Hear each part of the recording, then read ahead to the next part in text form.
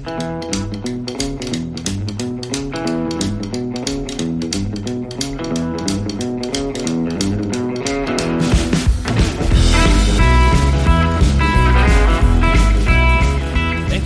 to the Toronto Legends podcast. I am your host, Andrew Applebaum. My guest today is sportscaster, writer, and podcaster Paul Romanuk. Paul's career has spanned over 30 years in Canadian and European media markets as an on-air host, play-by-play announcer, and producer. He has covered some of Canada's biggest international hockey games, the Stanley Cup Finals, the World Series, soccer's World Cup, 6 different Olympic Games, as well as hundreds of NHL and NBA games. He has recently completed the second season of his own podcast, The Walrus Was Paul, in which he interviews Canadian musical guests about the Beatles catalog. And if that wasn't enough, Paul continues to write the successful Hockey Superstars Annual, which has been a Canadian Scholastic Book Club tradition for the past 30 years. Welcome, Paul, to Toronto Legends. Thank you for joining me. Where are you and how are you? I am very well, thank you very much. I am at the Walrus Was Paul Global Headquarters, also known as a small room in my basement. So, and what part of town is that located? If that is in the Beaches. Excellent. In Toronto, where I've been for most of my adult life, save for the 9 years that I lived overseas. So it's my home. Excellent. And there's not a better place to be, whether it's winter or summer. There's stuff to do. And may I assume you're a guy who enjoys getting outside? Yeah, it's a fantastic area for my wife and I. We've always had dogs, so lots of ravines to walk the dogs in. I'm an avid runner, so there's the Martin Goodman Trail down at the lake. So yeah, it's perfect. It's a lovely little bit of Toronto. Fantastic. Well, with your permission, let's go all the way back and get the Paul Romanuk story. All the way. How far back? We're going all the way back, Paul. Will I have hair for this part of it? Well, I don't have it either. So both of us had hair back at this time, but you are not a native Torontonian. Where were you born? And please describe your upbringing. I was born in Oshawa, and back when I was born and raised in Oshawa, I lived there, all the way through my high school years until I left to come to Toronto to go to Ryerson Polytechnic at the time. But to answer your question, born and raised in Oshawa, and when I grew up there, it was its own thing. It wasn't a bedroom community of Toronto. I didn't know anybody whose parents went into Toronto to work. They all worked in Oshawa at General Motors or one of the many manufacturing plants that fed the General Motors machines. So that was my upbringing in South Oshawa in particular. Yeah, let's get specific here. And during that time, you, I guess, played road hockey, and you have a problem very familiar to me. My wife, born and raised in Montreal, she's been in Toronto now much longer than she ever lived in Montreal, but she still cheers for the wrong team. You somehow, despite being in Oshawa, you somehow got behind the Habs. Tell us about that. Well, like a lot of kids at that age, so your golden age of sports, as somebody once said, and I've repeated it, is whenever you were sort of that magic age, 12, 13, 14 years of age, right? Because you're old enough that you can appreciate it and probably play it, but you're young enough that a lot of life's complications haven't come to be yet. It's before girls. If you're a guy, it's before school gets really heavy. It's before work. So it can be your life. And hockey was watching the NHL. And the reason I became such a big Montreal Canadiens fan was, like any kid of that age, you like to cheer for the winners. And back in the 70s, the Montreal Canadiens were the greatest team in the NHL. You had Scotty Bowman as the coach, and of course the great Guy Lafleur, Jacques Lemaire, Steve Shutt, Doug Risebrough, Ken Dry. I could do the whole roster for you. And the thing that clinched it for me, Andrew, was back in those times, this was before the days of cable TV. So most people had an antenna. And if you had a fancy antenna, it had a thing on it called a rotor, which was a little motor on the bottom of the antenna. And you would have a control in your house and you would aim it to pick up certain stations. So if you aimed it towards Toronto, then you picked up the Toronto CBC affiliate and some other stations. If you aimed it across the lake, you got the American stations. And if you aimed it towards the east, you picked up Channel 12 in Peterborough, which was the CBC station. But on Saturday nights, Channel 12 showed the Montreal Canadiens games because they were the national feed. And I got to hear the great Danny Gallivan. And, that sealed it for me. He was as much a part of the Montreal Canadiens to me as any of the players. And he was my play-by-play hero for sure.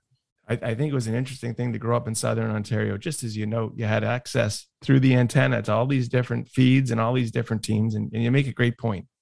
People like winners. So I now understand what's going on over there. In your career, Paul, did you subsequently have an opportunity to meet any of these Montreal Canadian heroes that you had grown up watching? I was very lucky. Yes, I met a number of them on numerous occasions, including Danny Gallivan on one occasion. And they didn't disappoint at all. I met Ken Dryden when he was the general manager, president of the Toronto Maple Leafs. So I met him then. For various projects that I've worked on, I've had a chance to meet Steve Shutt and Guy Lafleur, the late Guy Lafleur, Doug Risebrough, Bob Gainey, Rick Chartrand, Brian Engblom, Ryan Walter, many of those guys, Doug Jarvis, and none of them disappointed. It was great to meet them, and the guy who especially didn't disappoint was Danny Gallivan, which I'm so happy about. Yeah. Well, I'm very pleased to hear that because I'm sure, as you've often heard, people often say, you know what, I kind of wish I hadn't met my hero because they weren't the person I thought I was. You had this positive experience. I'll flip it the other way. Did anyone, Paul, really strike you as like even better than you thought they would be? That's a tough one. I'd probably have to, to mull that one over a little bit. I would certainly come back to meeting Danny Gallivan, where he was just so nice to a young broadcaster. I was at TSN at the time, and he was retired. And I was in Montreal for the occasion of we were broadcasting some kind of a CHL All-Star game, I want to say, between OHL players and QMJHL players.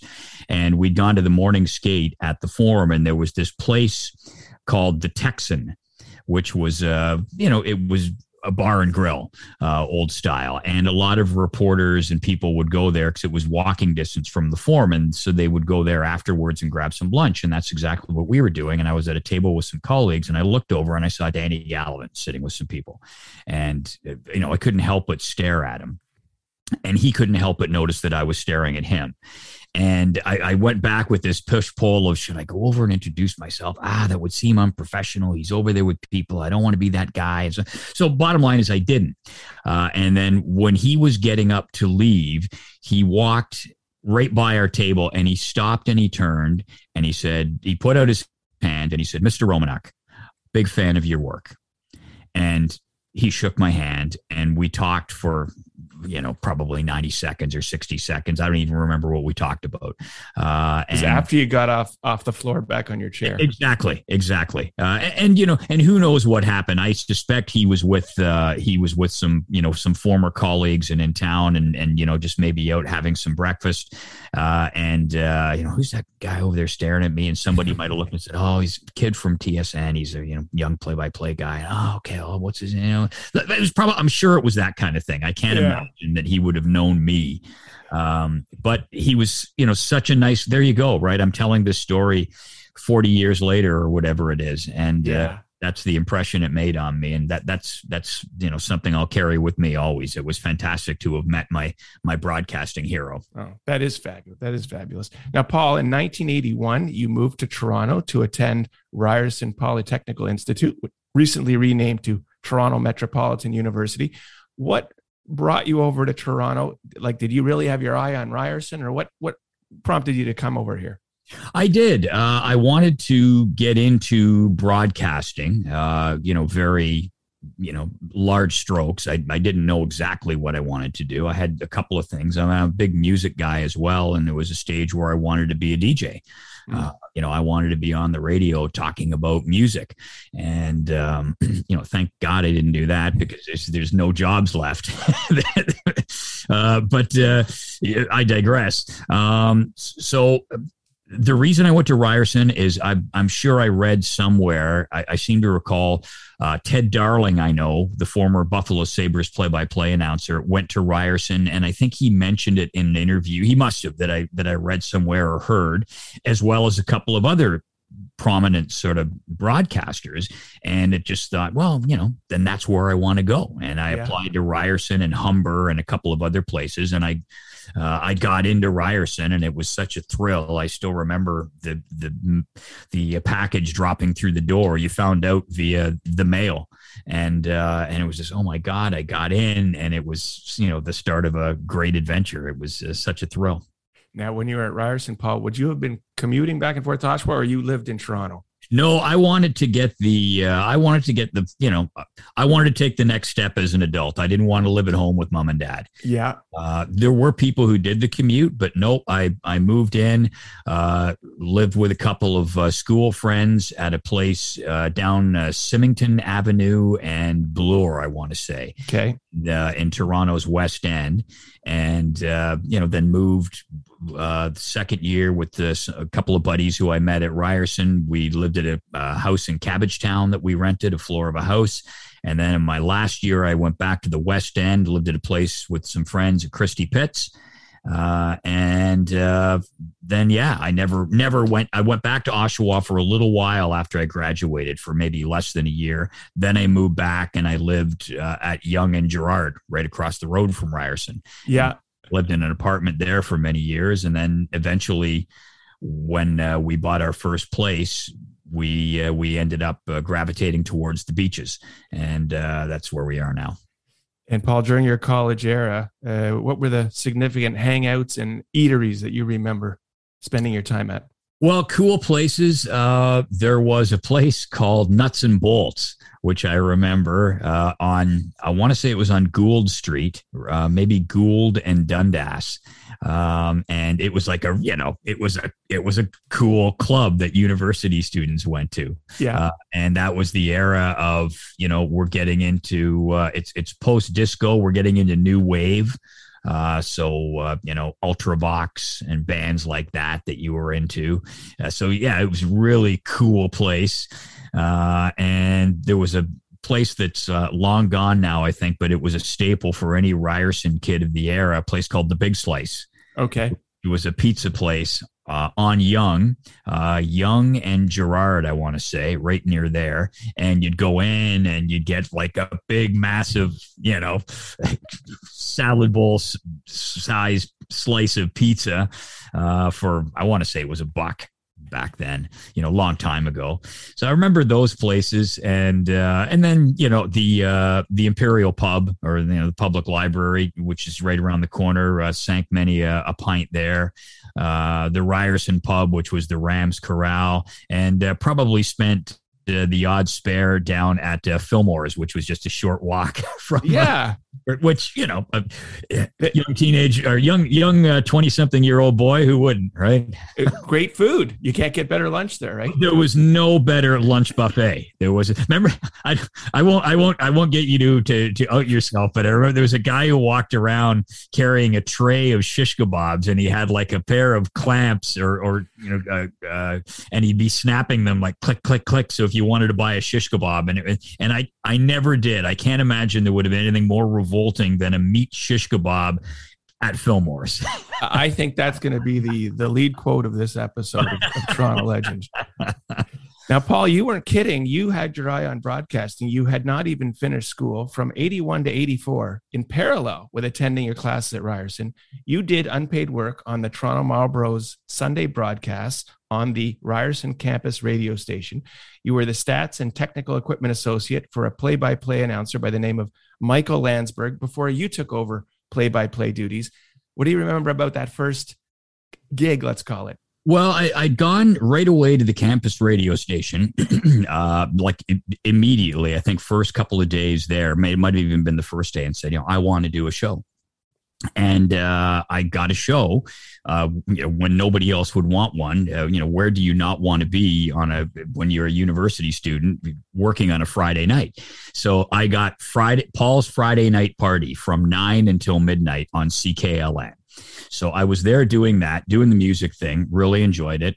And then I remember there was I ran into Michael Landsberg, who was a third-year student, I want to say, when I was first. Terrific guy. Was a bit of a mentor to me at that time. And Michael said, well, we need a guy to operate for the Marley games. I was like, yeah, okay, cool. Whatever. I was keen. And I remember going with Michael to CKLN on a Sunday and, picking up this big mixing board and then lugging it up the stairs to the broadcast booth at the old Maple Leaf Gardens. And Michael called the play-by-play, and his color guy was a guy named Dave Watkins.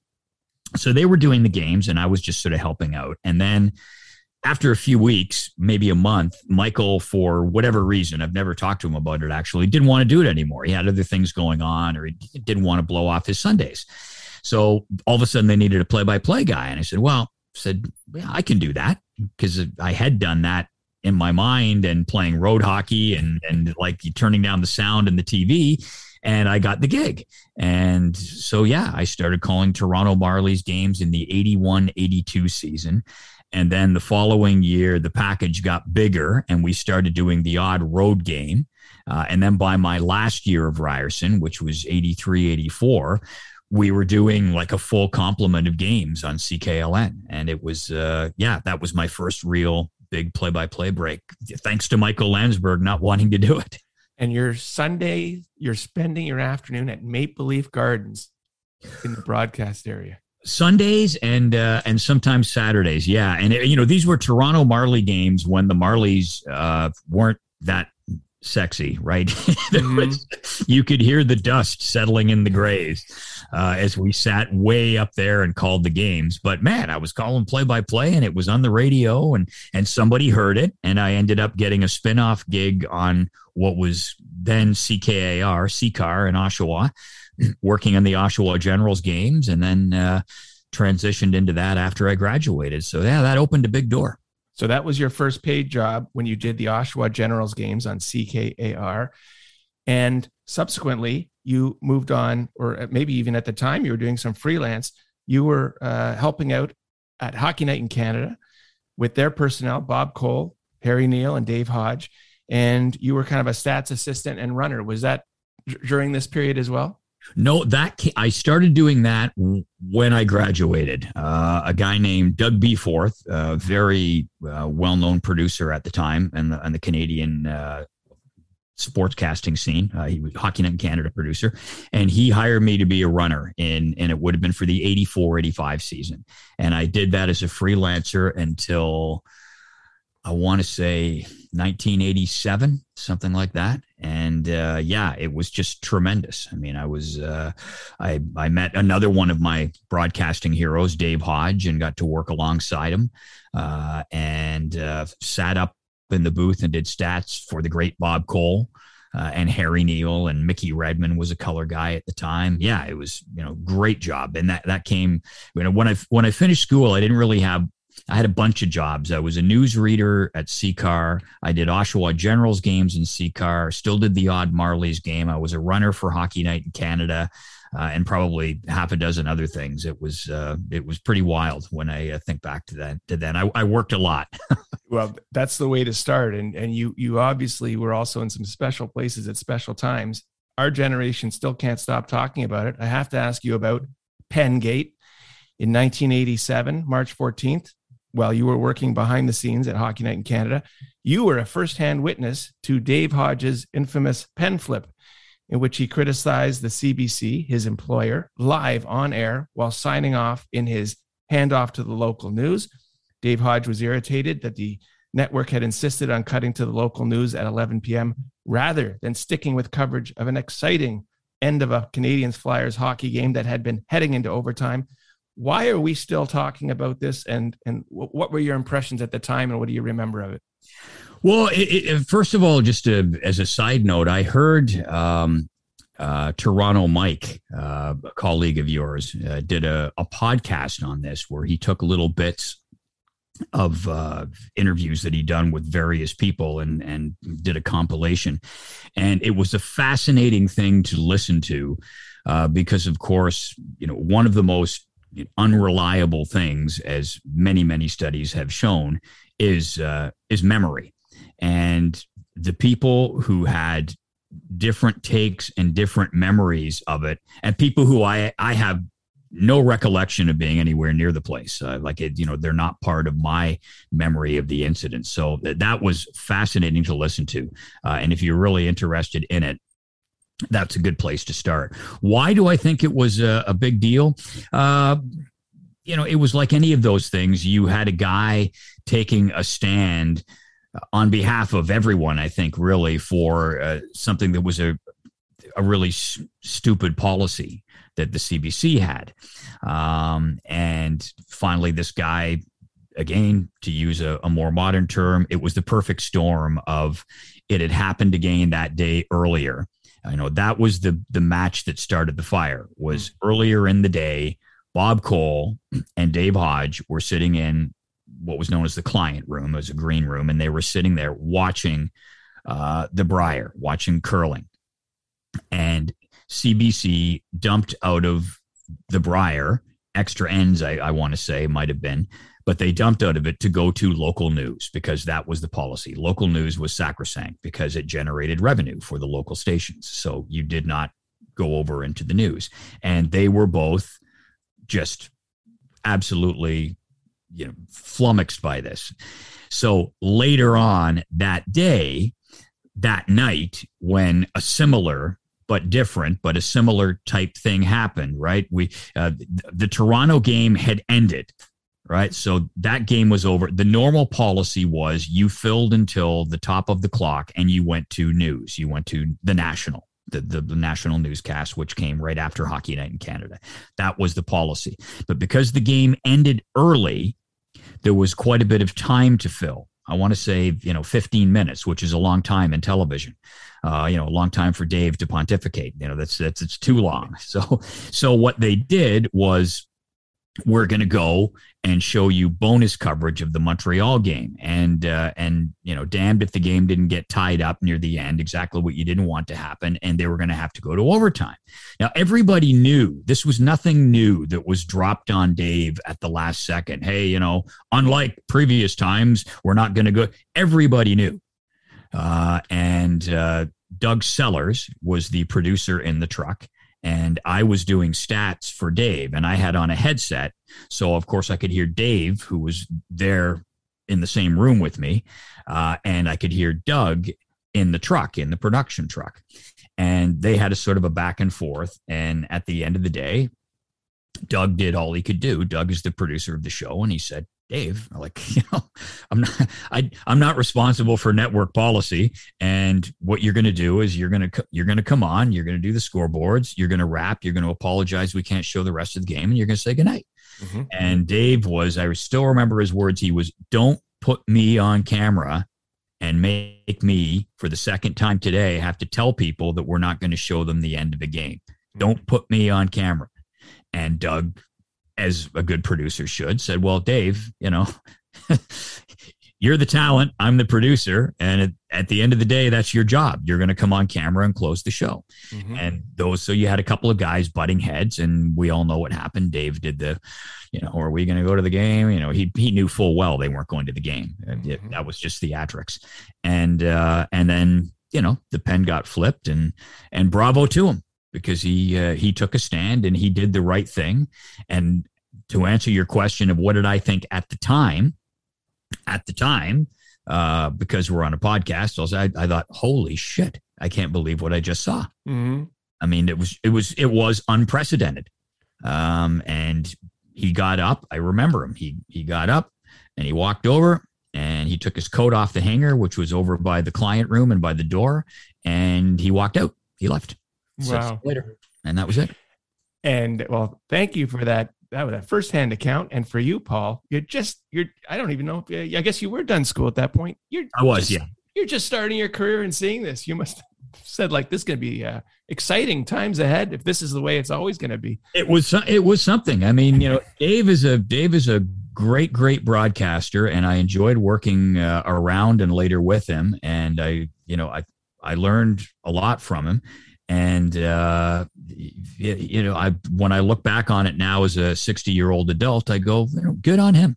Good on him, because and it's not the policy anymore. Right now, the policy is you stay with the event until it's over and then you leave, which is what it should have been from the start. And, and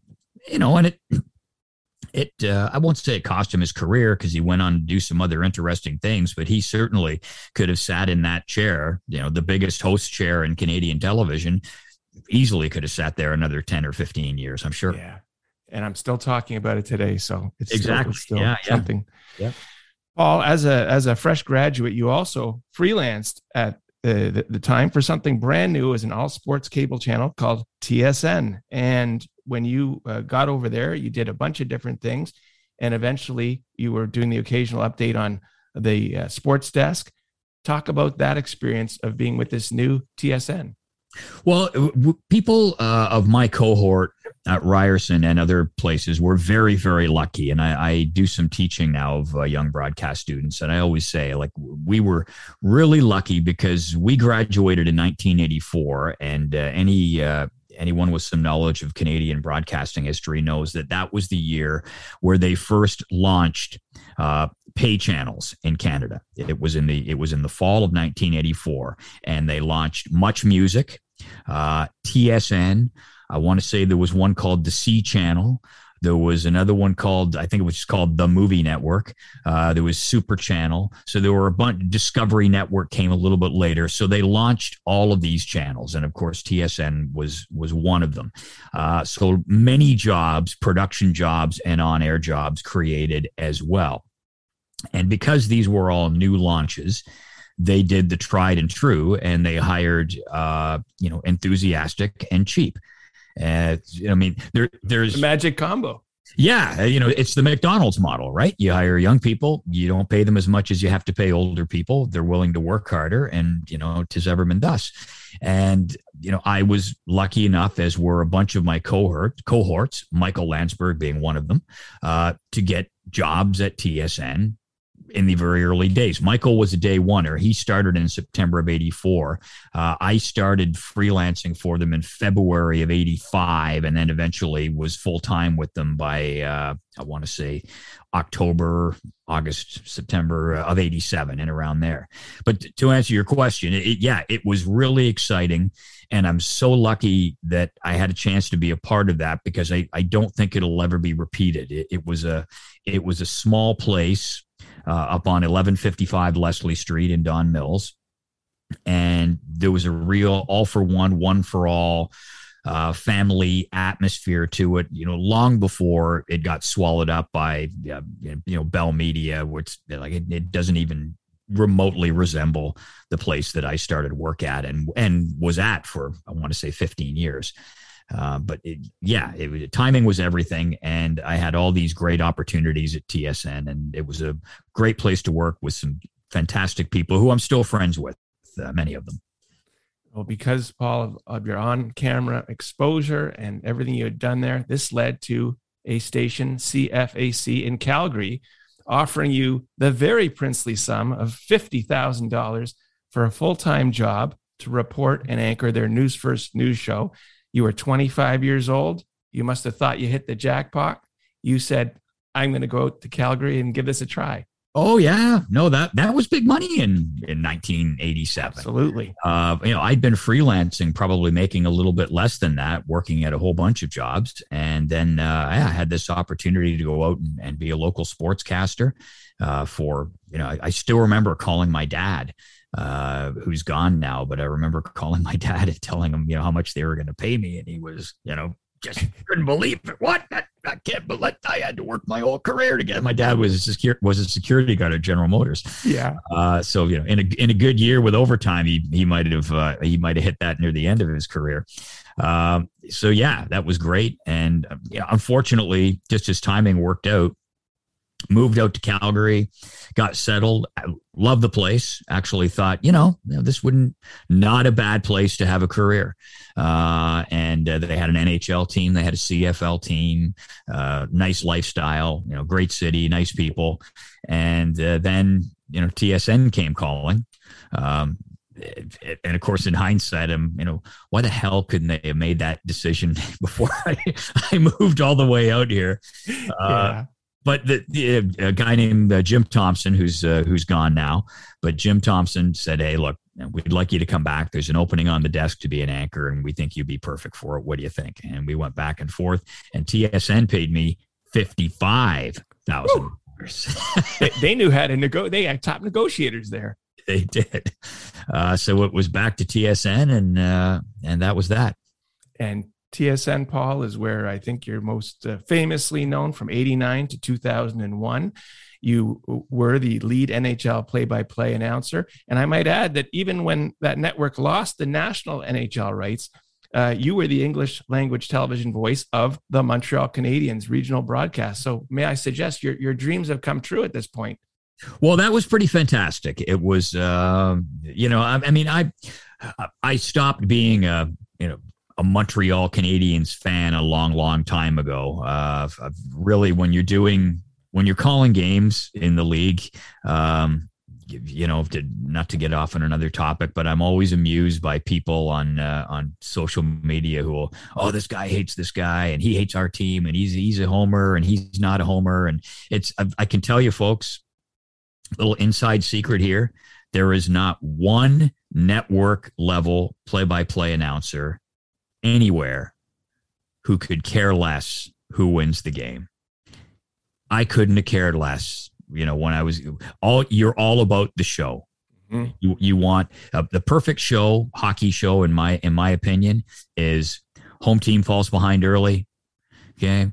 They're trailing late in the second period. They battle back early in the third, tie it up. They score a late goal and win. Crowd's engaged, crowd goes crazy. It's an exciting broadcast. That's what you want. That is what you want. I really, when I was doing Leafs games or when I was doing the Habs games for TSN, English language voice, I honestly, hand on heart, I couldn't have cared less who won or lost. It was all about you wanted to have a good show. So it was a dream come true in that I was calling NHL play-by-play, and the Bell Center, and before that, the Forum, by far my favorite place to call a game. The atmosphere and the facilities and the setup. But from the standpoint of, doing Montreal Canadiens games, it wasn't, I wasn't at that point a rabid Montreal Canadiens fan anymore. It's all about the product. It is. It really is. And I get it. If you're Joe Sports fan, who's and emotionally invested in the Leafs, the Raptors, the Canadiens, whatever your team is, the Blue Jays. I don't understand it. I don't understand how a 50-year-old adult could be in tears after their team loses a playoff game. I don't understand it. I'm grateful that there are people like that, because I made a very good living as a broadcaster because people like that follow sports rabidly. But it really is. It's all about the show when you're a broadcaster. I can speak for Gord Miller, Jim Hewson, Bob Cole, any of them. I guarantee Dave Randorf, none of them could care less who wins and who loses at this stage. It's a job. It's a profession, right? Now, Paul, you've covered so many things. We could talk to you about the World Juniors, the Olympic Championships, seeing Canada win gold, obviously would be right up there. But I want to ask you about, you reported on Wayne Gretzky's final games and his retirement announcement in '99. What do you remember about that? It was fantastic. It was, talk about having a front row seat for an historic occasion. And I remember, I want to say it was Ottawa was his last game in Canada. And I remember going up there as a reporter and he came out for a curtain call and thunderous ovation and everything. And then they were going down to play in New York, and I think it was a Saturday or a Sunday, I can't remember which, and that was going to be his final game. And I was sent down for TSN, and so I was at Madison Square Garden to see it with my own eyes, standing. I think it was in the Zamboni, watching the ice, watching it. And then the other thing that I really remember was the day between games.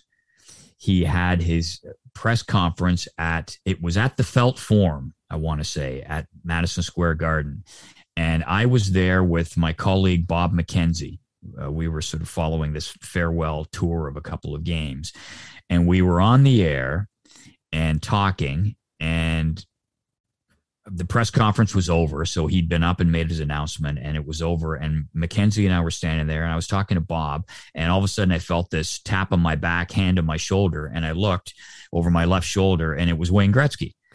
And he had seen Bob and I standing there, and I guess he knew us, and he came walking over. And so I think I said what you'd said. I said, oh, I said, Wayne, what do you want?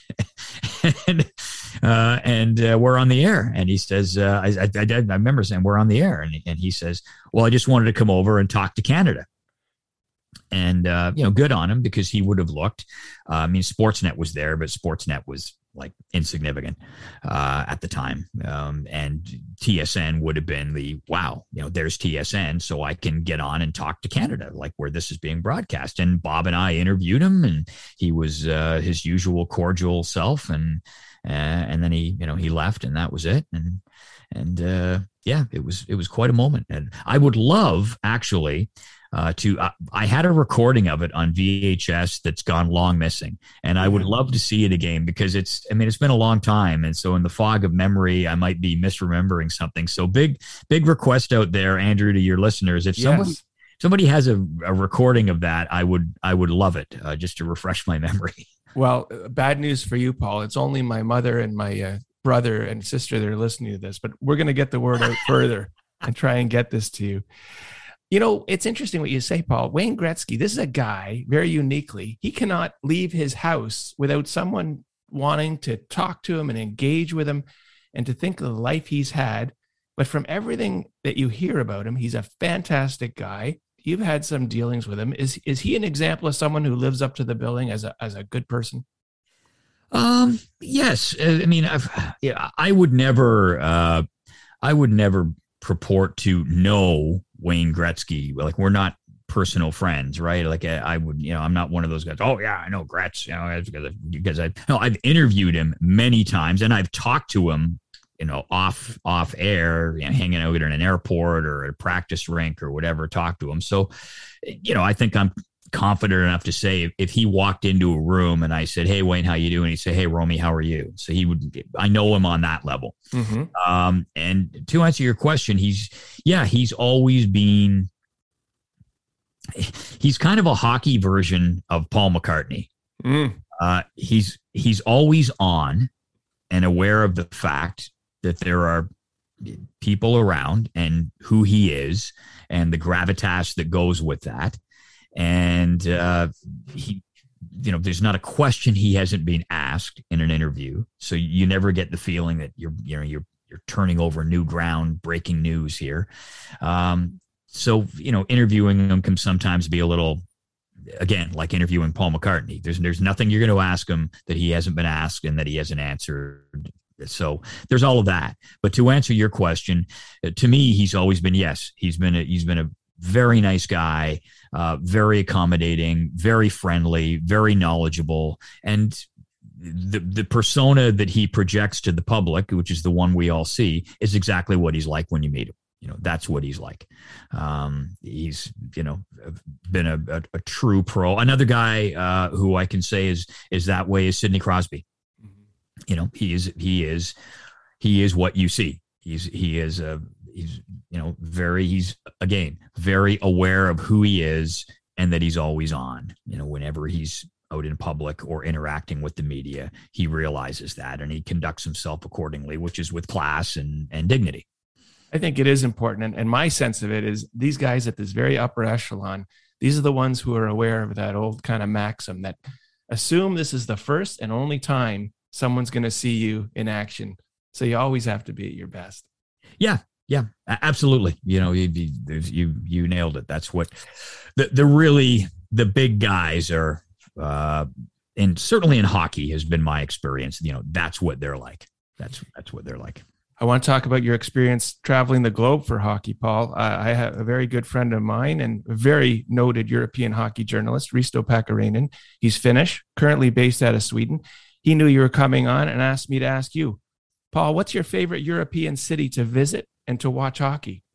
Well, to watch hockey, that is an interesting twist. City to visit, there are many. We were very lucky when we lived in London for 9 years. You can pop over to Europe a lot. So love going to Paris. Fantastic, most beautiful city in the world that I've been to. It's just, especially central Paris, it's just gorgeous. Milan is another city that I really like in Rome for its culture. The cathedral there is one of the most beautiful in the world that I've seen.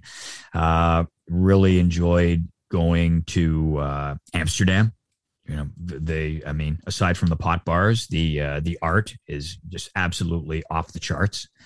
So those will be a few. Now, to watch hockey, I think probably two of my favorite cities would be Helsinki. Risto's going to like that. Yes. Well, the Finns are and I've said this to people before, that there are two nations in the world in my mind, and I've traveled a lot. I've traveled around the world for international hockey, and there are two nations that love hockey beyond everything else. It's the most reported on, it's the most watched, it's the most talked about. It is without question the number one sport, not even close. One of those countries is the one that we're both sitting in right now, and the other one is Finland. After that, hockey becomes, it'll be big, and it's big in Russia, but it's not as big as football. It's big in Sweden. It's not as big as football. It's big in Switzerland. It's big in Germany, but it's not as big as other sports.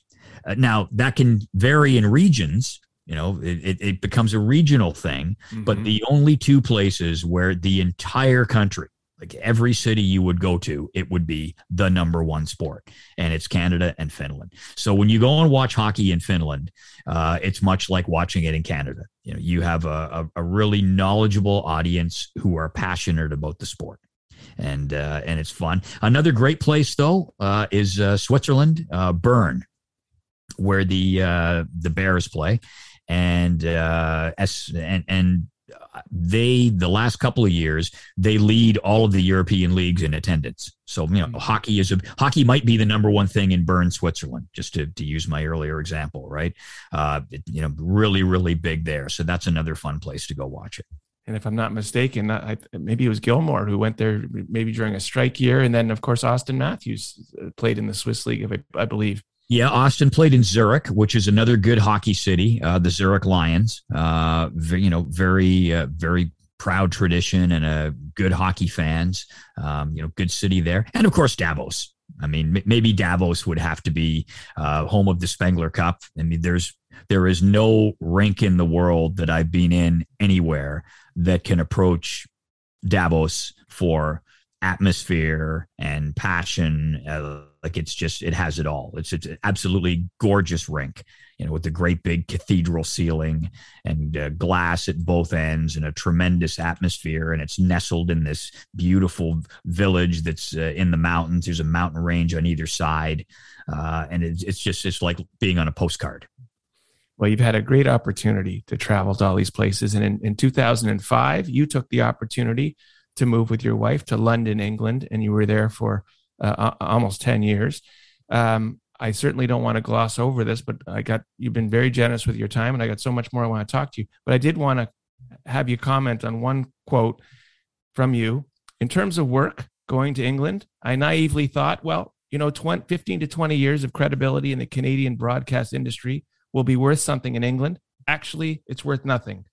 What was your experience when you got over there, and how did you feel in terms of being able to continue your career, or feeling like maybe you had to do something else? Well, it was, I never thought about leaving the broadcast industry, broadcast writing and so on. But yeah, I did a lot of other things. And that quote, I remember, it sums it up pretty well, is you naively think that, well, been on a network here for 15, 20 years, that should give me a certain degree of credibility. But as they say in the quote, like it doesn't. It's not worth anything. And I've had young broadcasters say, hey, well, I'd like to go work in the UK, because it's English speaking, obviously, and there are jobs there. And I always say, well, I said, you're in for, I'm not saying you can't, but it's an uphill battle. You have the wrong accent. I had a BBC radio producer out and out tell me, say, well, I don't think I could put you on the air with that accent, which is different, right? Over here, it's oh, wow, the guy's got a British accent, let's get Piers Morgan over here. He's great. Let's get, it's worth something here, right? But over there, you sound, to use their words, you sound too American. Now, that there are exceptions. John McEnroe has for a long time been a commentator on BBC's Wimbledon coverage, but he's John McEnroe. Fair enough. For me to just go over and get a job as reading the sports, it's oh yes, you worked in Canada. Oh, that's very nice. Oh, isn't that nice? Oh, lovely. And that's just the way it is. I don't hold any grudges about it. And there was a guy named Simon Reed who was very good to me at Eurosport. And I got to do some play-by-play there. But again, I did the play-by-play of the sort of, I'm using air quotes, American sports. Yes. So I would do the ice hockey. I would do some basketball. I would do lacrosse. I remember an opportunity opened up to do downhill skiing. And again, it just came up, well, you got your accent, and I just don't know about that. And that was a more high profile sport. Alpine sports are, much more popular on television than they are here. And so that would have been a real bump up. And it was just, that accent doesn't work. So yeah, I ran into that, but I managed to find other work, and everything worked out fine. It's all part of the whole experience. It is. Absolutely it is. Paul, you're also a writer. Your big break into writing came from former Scholastic author Brian McFarlane. In the late 80s, you were helping Brian research one of his many hockey books. When he was approached to do a hockey superstars, he was too busy, suggested you could do it. Here you are, you're still at it. The 30th anniversary of the annual. And as you noted, it's had a young player on the cover, Wayne Gretzky, the first time, and now we got Connor McDavid, I believe, on the most recent one. How do you enjoy doing that, and is it something you enjoy to continue to do? Yeah, I don't know. I'm actually just working on next year's, so that's enjoyable. You don't get rich doing it, and that's not why I did it. I do it because I enjoy writing. And then as the years go by, what you enjoy about it the most, back in the day, I would get mails from, like an old style kid would write a letter, put it in an envelope, address it to me, and send it to the publisher, and they would forward them all on. And it was just so heartwarming. A typical letter would be, Dear Mr. Romanuk, my name is Kirk.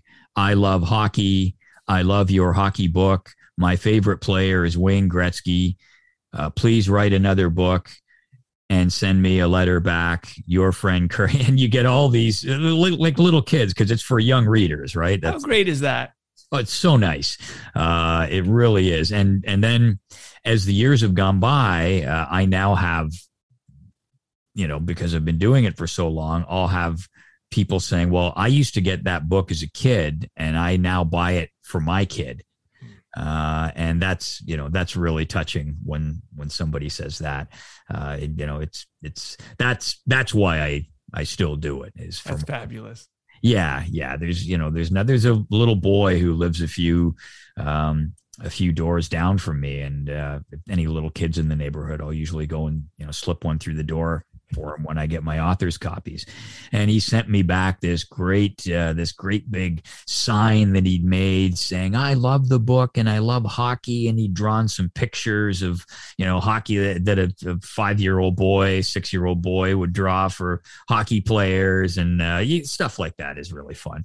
That is fabulous. Now, Paul, one of your big loves is music. You are a podcaster. You've just completed your 2nd season of The Walrus is Paul. What is The Walrus is Paul? It is a very simple concept. It was one that I first heard. It was a British podcast, and it was called I Am the Egg Pod, hosted by a great guy named Chris Shaw. And he had a podcast where he would have on people and they would talk about their favorite Beatles album. And they go through it track by track. And I thought, you know what? I'll bet I could do one, and I'll put a bit of a different slant on it. And the slant I put on it was that I would only have musicians on, because he would have authors and playwrights and some musicians. So I would do only musicians, and they would be Canadian musicians. And so that was the little niche I found. And so it's just that I have on a Canadian musician or music person, and we talk about their favorite Beatles or Beatles solo album, and we go through it track by track. And it's a lot of fun to do. I love the Beatles. I love music. And after interviewing hundreds of athletes over the years, it's really refreshingly different to interview music people, because it's different. And I've really had a good time. I've got 40 episodes done, so 2 series, and might do a 3rd series. I'm not sure yet. It's a lot of work, but it's a hobby. It's a labor of love. And how did you get into this? In the sense of, my understanding is you didn't just go to a podcast place and start. You literally from scratch built up this whole platform and concept. You want to talk about that process? Well, I had, an experienced broadcaster and producer, so it wasn't that onerous. It was, I had to find out a lot of, how do I go about doing this? So how do I find a podcast host, and what's a good podcast host to be with? And, how does it get distributed, and all of these things that I didn't understand. There was that aspect of it, kind of the mechanical things, but in terms of actually doing it, I was very comfortable. Any interview, as you've done, you do your research, you have a conversation, you edit it, and voila, there you go. So that part was very comfortable, and it's something I really enjoy. I wanted to keep my chops in broadcasting, now that I wasn't working full time anymore. And I did not want to do a sports podcast. I was sportsed out, wanted to take a break. Not saying that I won't do something sports related at some point, but just at the time when I started The Walrus, I did not want to go on and talk about sports. So. And how's the listener feedback loop been? And I assume it's very different from your time as a broadcaster. How are you enjoying the listener feedback, and how do you primarily get that feedback? It's been good. I don't get a lot of feedback. Certainly people interact on Twitter, on Facebook, a little bit on Instagram, and I do get some emails. You can go to the podcast website, Romycast, ROMYCAST.com, and you can, every episode page has a comments box. There's also an email, so you can send me an email through the website if you want. So that kind of interaction has been good, but the most enjoyable interaction has been with the musicians. I've gotten to know this great community we have in Canada of musicians, some high profile. Jim Cuddy and Colin Cripps, Blue Rodeo, have been very supportive. Stephen Page has been on. Tyler Stewart has been on. So those guys have been supportive. But then there have been a lot of people who make their living playing small venues, who many might not have even heard of, or just heard of a little bit. Stephen Stanley, who used to be in Lowest of the Low, has been been on a couple of times. He's great. Lovely woman named Jane Gowan, who's was in a band called The Real Shade and now is working on a project with Tim Vesley from The Real Statics. She's been on a couple of times. Dave Bedini has been very supportive, Canadian music legend. So it's run the gamut, and I've met all these people, and the thing we have in common is their love of the Beatles. And we'll have a conversation for an hour and a half or 2 hours, and it just flies by. Peter Jackson's The Beatles Get Back. How many times have you watched it? A few. I've watched it a few times. Funny, I was just talking to somebody yesterday about it, and it's just a tremendous documentary. It really, on so many levels, on the Beatles level, if you're a Beatles fan, but people who are just casual Beatles fans, I know, who watched it are fascinated by it because of A, it's the Beatles, it's famous people who you've heard of, but B, just the, watching them interact, watching the dynamics between the four of them and the other people in the room. It really is a fascinating watch. You can, so many different layers, then no matter how many times you watch it. It's amazing how much downtime there was. You get a greater appreciation for the process when you get more of the reality.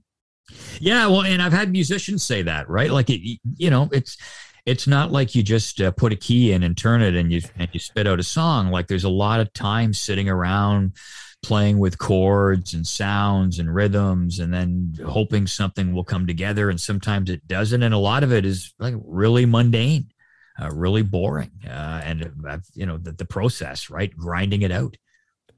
Rolling Stones versus the Beatles. People get in fistfights over this issue. Paul Romanuk says what? You can like both, or it's one or the other.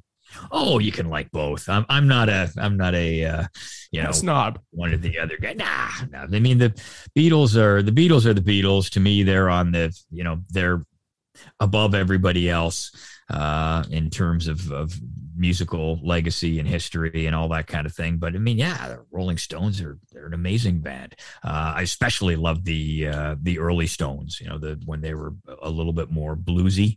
But then the period that they went through, I mean, not many better rock and roll disco albums than Tattoo You. Pretty good.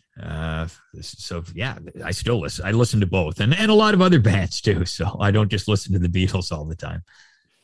Paul, when you're down in the beach, I would like to know where you like to eat, where you like to hang out. I don't just want the common answers. I want at least one hidden gem from you, but I'm going to warn you. My baby sister, Paula Applebaum, is lurking around the beach. So as soon as you give away your hidden gem, she's going to be there. But where do you like to hang out? Hidden gem in the beach for food, in my opinion, is on Kingston Road. So just sort of up from the beach proper, if you consider Queen Street sort of the beach high street. It's up on Kingston Road, and it is called The Beech Tree. And it is the cooking there is outstanding. The guy is a chef, not a cook. Right. There's a big difference.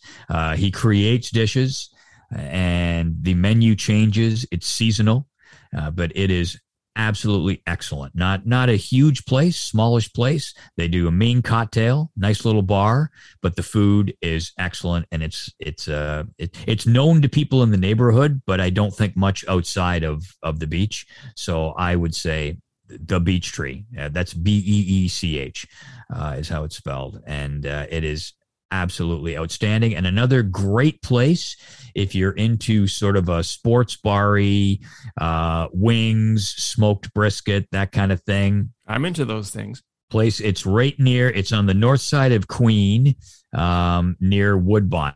So Queen and Woodbine, kind of the north, I guess it would be the northeast corner. And it's a place called The Breakwall. And it is, you want to watch a game, you want to have a nice cold pint, and you want to have great bar food. Not going to do much better. So there's two for you. You did excellent, Paul. As we wrap up, what are your plans for the remainder of 2022 and beyond? What are you working on? A couple of podcast ideas. One of them sports related that I'm sort of noodling around, seeing if I can find some sponsorship and the energy to do it. So we'll see how that goes. And other than that, working on next year's edition of Hockey Superstars and sort of enjoying my semi-retirement. Well, those are excellent things. And Paul, I want to thank you for your time. It was great to have you. Please remind us where we can best hear and follow Paul Romanuk. You can find The Walrus Was Paul wherever fine podcasts are consumed. So all the major platforms. It's called The Walrus Was Paul. My homepage, which features a Walrus Was Paul podcast page, is romycast.com. That's ROMYCAST.com. And you can find a little bit of writing that I've done, as well as all the podcast episodes and information about them. So that is where you can find me. I'm on Twitter and Instagram, and the handle is Romanuk Paul. And there's also a Walrus Was Paul Facebook group page. Just do a search for the Walrus Was Paul podcast page and you'll find it. Excellent. Paul, thank you for your time. And to the listener, thank you for listening to this episode of the Toronto Legends podcast. On behalf of Paul Romanuk, I am Andrew Applebaum saying mahalo.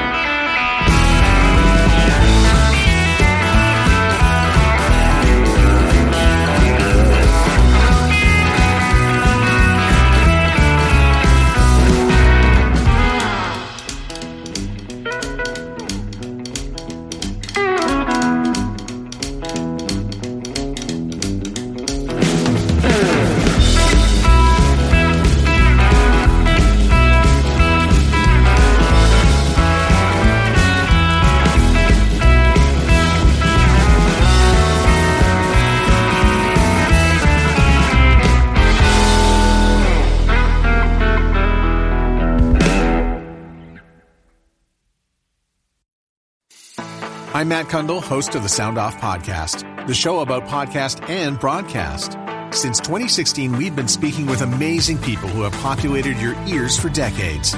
Legendary broadcasters, research wizards, talent experts, podcasters, voice talent. Almost 400 stories, all for free. Subscribe or follow the Sound Off Podcast on Apple Podcasts, Spotify, Amazon Music, or at soundoffpodcast.com.